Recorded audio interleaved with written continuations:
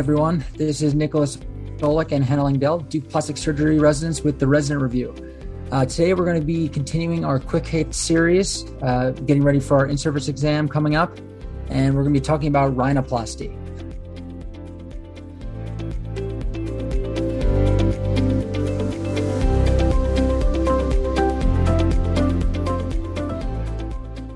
So, Hannah, do you want to start us off with some nasal anatomy? Sure. Thanks, Nick. So the blood supply to the nose are branches from the ophthalmic and the facial arteries. The ophthalmic is a branch of the internal carotid artery, and it gives off the anterior ethmoidal, dorsal nasal, and external nasal arteries. And the facial artery is a branch of the external carotid and gives off the superior labial or columellar artery, the angular artery, which then becomes the lateral nasal artery. And importantly, the columellar artery is sacrificed in an open tip rhinoplasty. So this means that the lateral nasal artery is the primary blood supply to the nose with this approach. So guidelines for safe dissection of the lateral nasal arteries include making sure to hug the cartilage of the lateral crura and staying in a subpericondrial plane. The nose is innervated by the ophthalmic and maxillary branches of cranial nerve 5, and the septum is innervated by the septal branch of the anterior ethmoidal nerve. And there are several important muscles to be aware of. So these include the levator labii superioris aliqui nasi, which contributes to the external nasal valve patency, and then the depressor septi, which can shorten the lip and decrease the tip projection. And this is what's known to cause the smiling deformity. So there are 3 nasal vaults. The upper vault consists of paired nasal bones, and rocker deformity can occur when you make osteotomies that extend into the nasal bones above the level of the medial canthus, and this can cause fragment lateralization. The middle vault includes the upper lateral cartilages and the dorsal septum. The upper lateral cartilages overlap with the nasal bones for approximately 6 to 8 millimeters and lie posterior. And this is called the keystone area and is the widest part of the nasal dorsum. The middle vault also contains the internal nasal valve, and the borders are something that we're often tested on. And these are the caudal edge of the upper lateral cartilage, the septum, the anterior portion of the inferior turbinate, the piriform margin, and the nasal floor. Its normal angle is 10 to 15 degrees, and it's the narrowest portion of the nasal aperture, which contributes up to 50% of the nasal airway resistance. And you can use the caudal maneuver to test for internal nasal valve collapse. And this consists of pulling the ipsilateral cheek laterally, and the patient will report improved air movement. And this confirms that there is internal nasal valve collapse. Then finally, the lower vault is composed of the lower lateral cartilages, and the lower lats are composed of the medial, middle, and lateral crura. And the scroll is the area of abutment between the upper and lower lateral cartilages.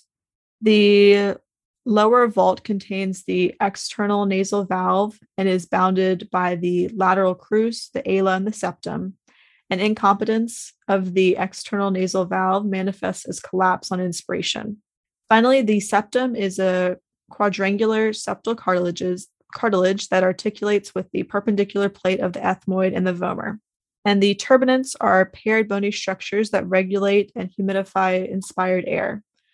So the inferior turbinate separates, we'll just stop with the turbinates are bony structures that regulate and humidify inspired air. Nick, do you want to take us through the surgical approaches? Sure, let's do it. So rhinoplasty can be either closed or open.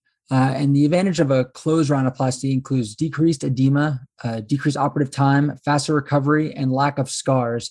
And the disadvantage, obviously, would be poor visualization and a more difficult dissection.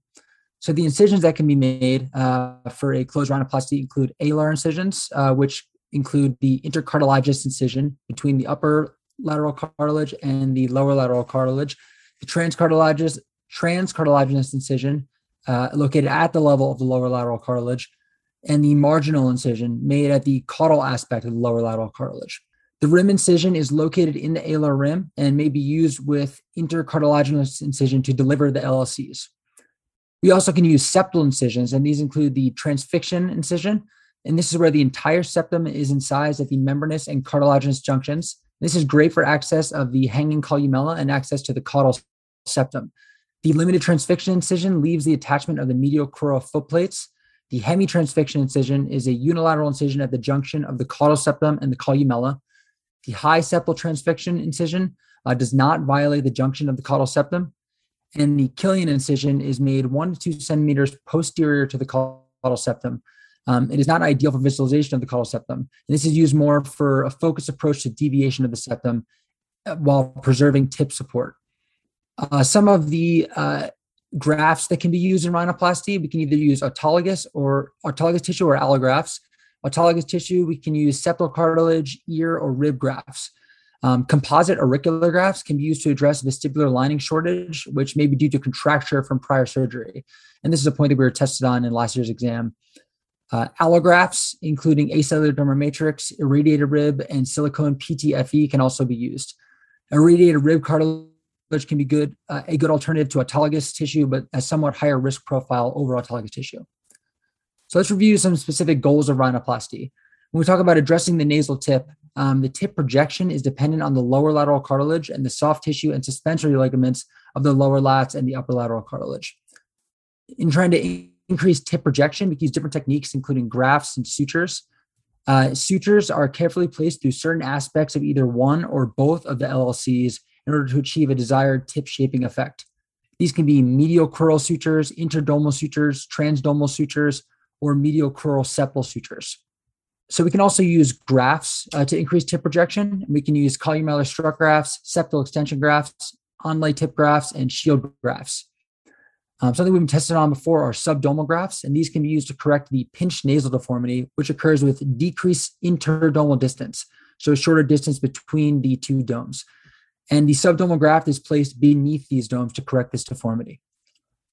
In order to improve tip rotation, several options exist, including a cephalic trim of the LLCs, caudal septum resection, columellar strut or septal extension grafts, or suture techniques used to suspend the LLCs.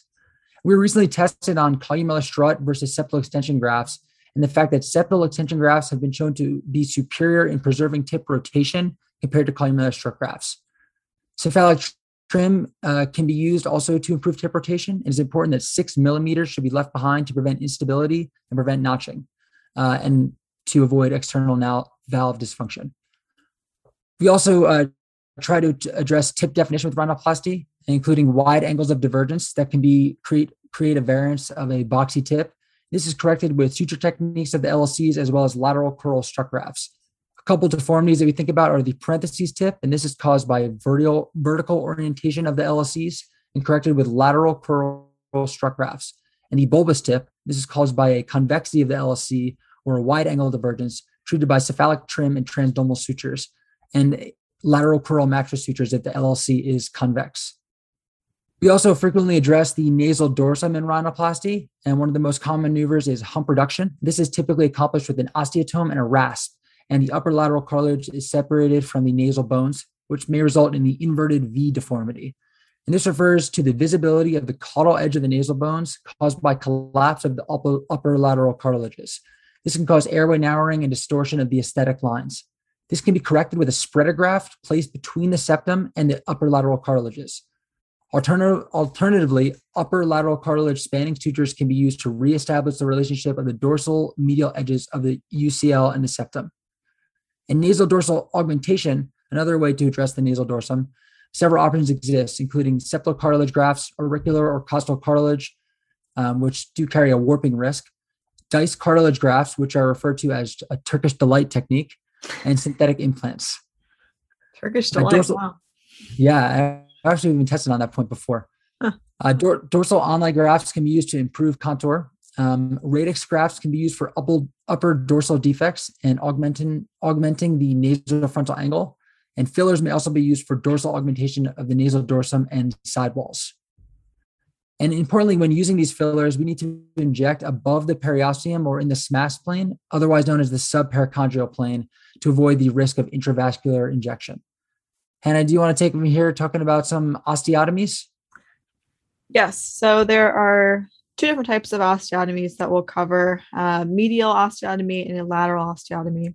So medial osteotomies consist of medial oblique or perimedian osteotomies, and these are used to narrow or widen the bony vault and will displace the vault from the septum. And you perform these prior to lateral osteotomies. So lateral osteotomies are used to narrow the bony vault or correct an open roof deformity. And complications associated with osteotomies are the rocker deformity, and this can occur after medial osteotomy that goes beyond the thick portion of the radix.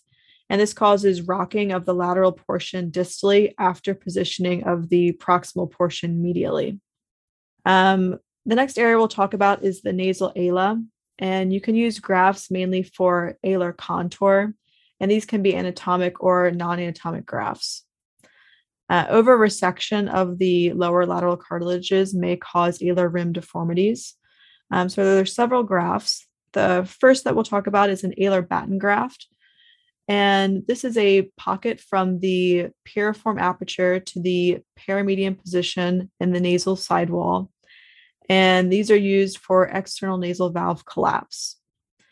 The alar rim graft, you create a subcutaneous pocket above and parallel to the nasal rim, and this can correct alar retraction. The lateral crural strut graft, these are placed underneath the lateral crura, typically after cephalic trim, and they extend to the piriform aperture inferior to the alar groove, and this can correct lateral crural malposition or external nasal valve collapse, as well as convexity of the lateral crura or a boxy tip. And these, like the alar rim grafts, can be used to correct external valve collapse. The lateral crural turnover graft, so for this, the cephalic portion of the lateral crura is turned over onto the remaining caudal lateral crura, and this can improve the shape of the lateral crura. And then a wide ala can be corrected with wedge excisions as well. So there are many different reasons that a patient may present with nasal obstruction. So airway patency and function typically are evaluated with rhinomanometry for dynamic evaluation, as well as nasal endoscopy or CT scan to determine the reason for obstruction. So patients may have a deviated septum, and this is treated with septal work, including resection, scoring, different kinds of strut grafts, sutures. So a septal resection or septoplasty is scoring of the quadrangular cartilage to influence its shape in an attempt to straighten it. A septoplasty cannot straighten a C-shaped deformity. In this case, you would need to perform a septal resection. For an L strut, when you harvest the septal cartilage, you must make sure that you leave 1 centimeter of the caudal and dorsal septum intact to prevent a saddle nose deformity, which is collapse of the dorsum. If there is a L strut fracture, this can be amended with spreader grafts. So spreader grafts are fixed between the dorsal septum and the upper lateral cartilages in the submucopericondrial pocket. And the goal is to improve the internal nasal valve patency, to straighten the septum, and to correct an open roof or an inverted V deformity. Nick, do you want to take us through talking about turbinate hypertrophy? Yeah, definitely. So this is something we've been tested on previously. So we have turbinate hypertrophy. There are 2 techniques for reduction. The first is outfracture, and this is used for simple submucosal thickening. This is an attempt to lateralize the inferior turbinate using a blunt instrument. This is usually performed with a Bose elevator, and recurrence rate are pretty high as 50%. You also can perform submucosal resection, and this is used for bony hypertrophy of the inferior turbinate. This is removal of some overlying bone while leaving the mucosa in place. And this is the only reduction technique that restores mucociliary clearance and secretory production. And that is something we've been tested on in the past. The empty nose syndrome is recalcitrant and paradoxical symptoms of nasal obstruction and suffocation despite a widely patent nasal airway. And this may result from complete removal of that inferior turbinate. Obstruction can also occur at the nasal valves. The external nasal valve can be obstructed due to weakened lower lateral cartilages, leading to collapse. The internal nasal valve obstruction can be treated by increasing the angle, and typically this is done with spreader grafts. There's a couple complications that we think about with rhinoplasty. Some that we've tested on in the past are CSF leak. And when performing a septal rhinoplasty, CSF leak may result from disruption of the perpendicular plate. And to test for this, you send off a beta-2 transferrin, and symptoms include headache and watery rhinorrhea. Septal perforation is another complication, and this may occur from bilateral mucosal tears, typically presenting as crusting, whistling, and bleeding. This can be treated with local flaps and cartilage grafts. And finally, just a kind of random point we've been tested on in the past, some perioperative medications that can be used for rhinoplasty are cortisone, and this has been shown to decrease edema and ecchymosis. So that kind of wraps up our overview of rhinoplasty. There's a lot of details there, a lot to learn, but it's a commonly tested topic and something that's important to review. Thank you. As a plastic surgeon with a unique vision for each patient, the more options you have at your fingertips, the better. Natrel is one of the portfolios available to you. To learn more, visit natrelsurgeon.com.